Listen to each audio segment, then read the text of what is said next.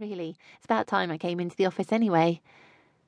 That really had been the worst post-day ever, as not only did I get a letter from HR, but I also got one from my letting agent to say that my rent's going up from next month. That had given me an extra incentive to get back into work, because now more than ever, I can't afford to lose my job. We walk down the white circular staircase that runs around the outside of the lobby, and my pulse starts to race when I see the trampoline, with my colleague Giles bouncing happily on it. "It'll be great to have these new photos up on the website," says Rick, just in case the lot at Spinnaker start looking into the company.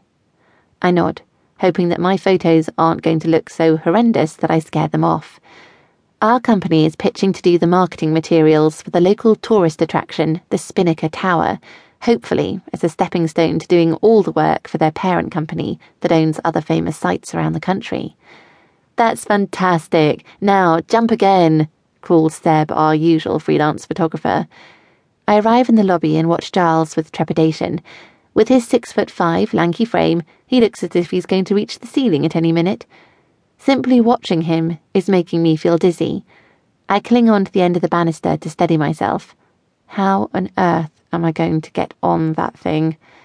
"Perfect. Thanks, Giles," says Seb.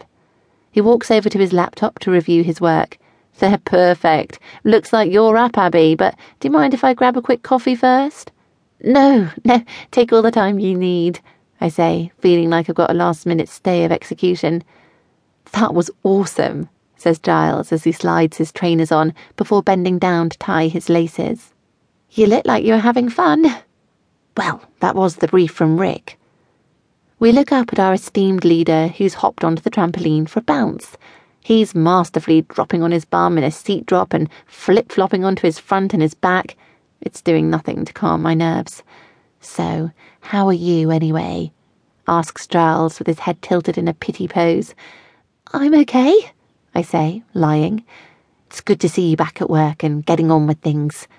"Thanks." "Yeah, it's doing you no favours hanging around your flat. Best to get out and about." I nod at him, despite the fact I disagree. If Rick hadn't put a fly in the ointment with his letter, I could have stayed holed up indefinitely. Thanks to the revolution that is internet shopping and having every type of takeaway under the sun on my doorstep, there's really no need for me to venture out. Before today, I'd only had to leave the confines of my flat a grand total of twice since Joseph dumped me. Once on an emergency booze run, and the other when I'd forgotten to order loo roll. "In fact, what are you up to this weekend?" asks Giles. I say, desperately stalling whilst I try and come up with a fake answer. "I think I'm doing something with my friend Sian." "Right, well, Laura and I are going to cycle to Hailing Island with some of my mates if you fancy it. It's nice and flat, so it's dead easy. I know Laura would love some female company." I'm sure she would.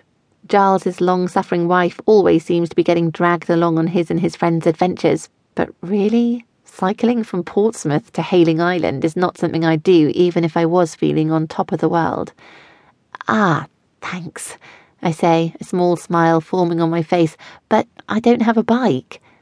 "Well, that's not a problem. My mate's got a bike shop and I'm sure he'll lend you a second-hand one for the day." Bugger, why didn't I tell him the truth? That the last bike I rode probably had stabilisers.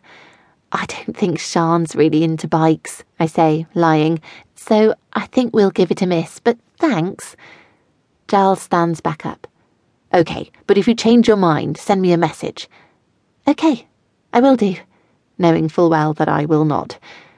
"So," says Giles, leaning in closer now that he's standing upright, "what do you make of Lynn's?" "Ah, Lynn's. Hayley, one of my fellow designers, went off on maternity leave a few weeks ago, and her cover, Lindsay, started whilst I was in hibernation. I met her briefly this morning, and I've been trying to avoid her ever since. She's one of those people that's all perky and positive all the time, as if she's permanently attached to a main line of coffee. She'd do my head in on a normal day, so in my current state I don't have the mental capacity to tolerate her.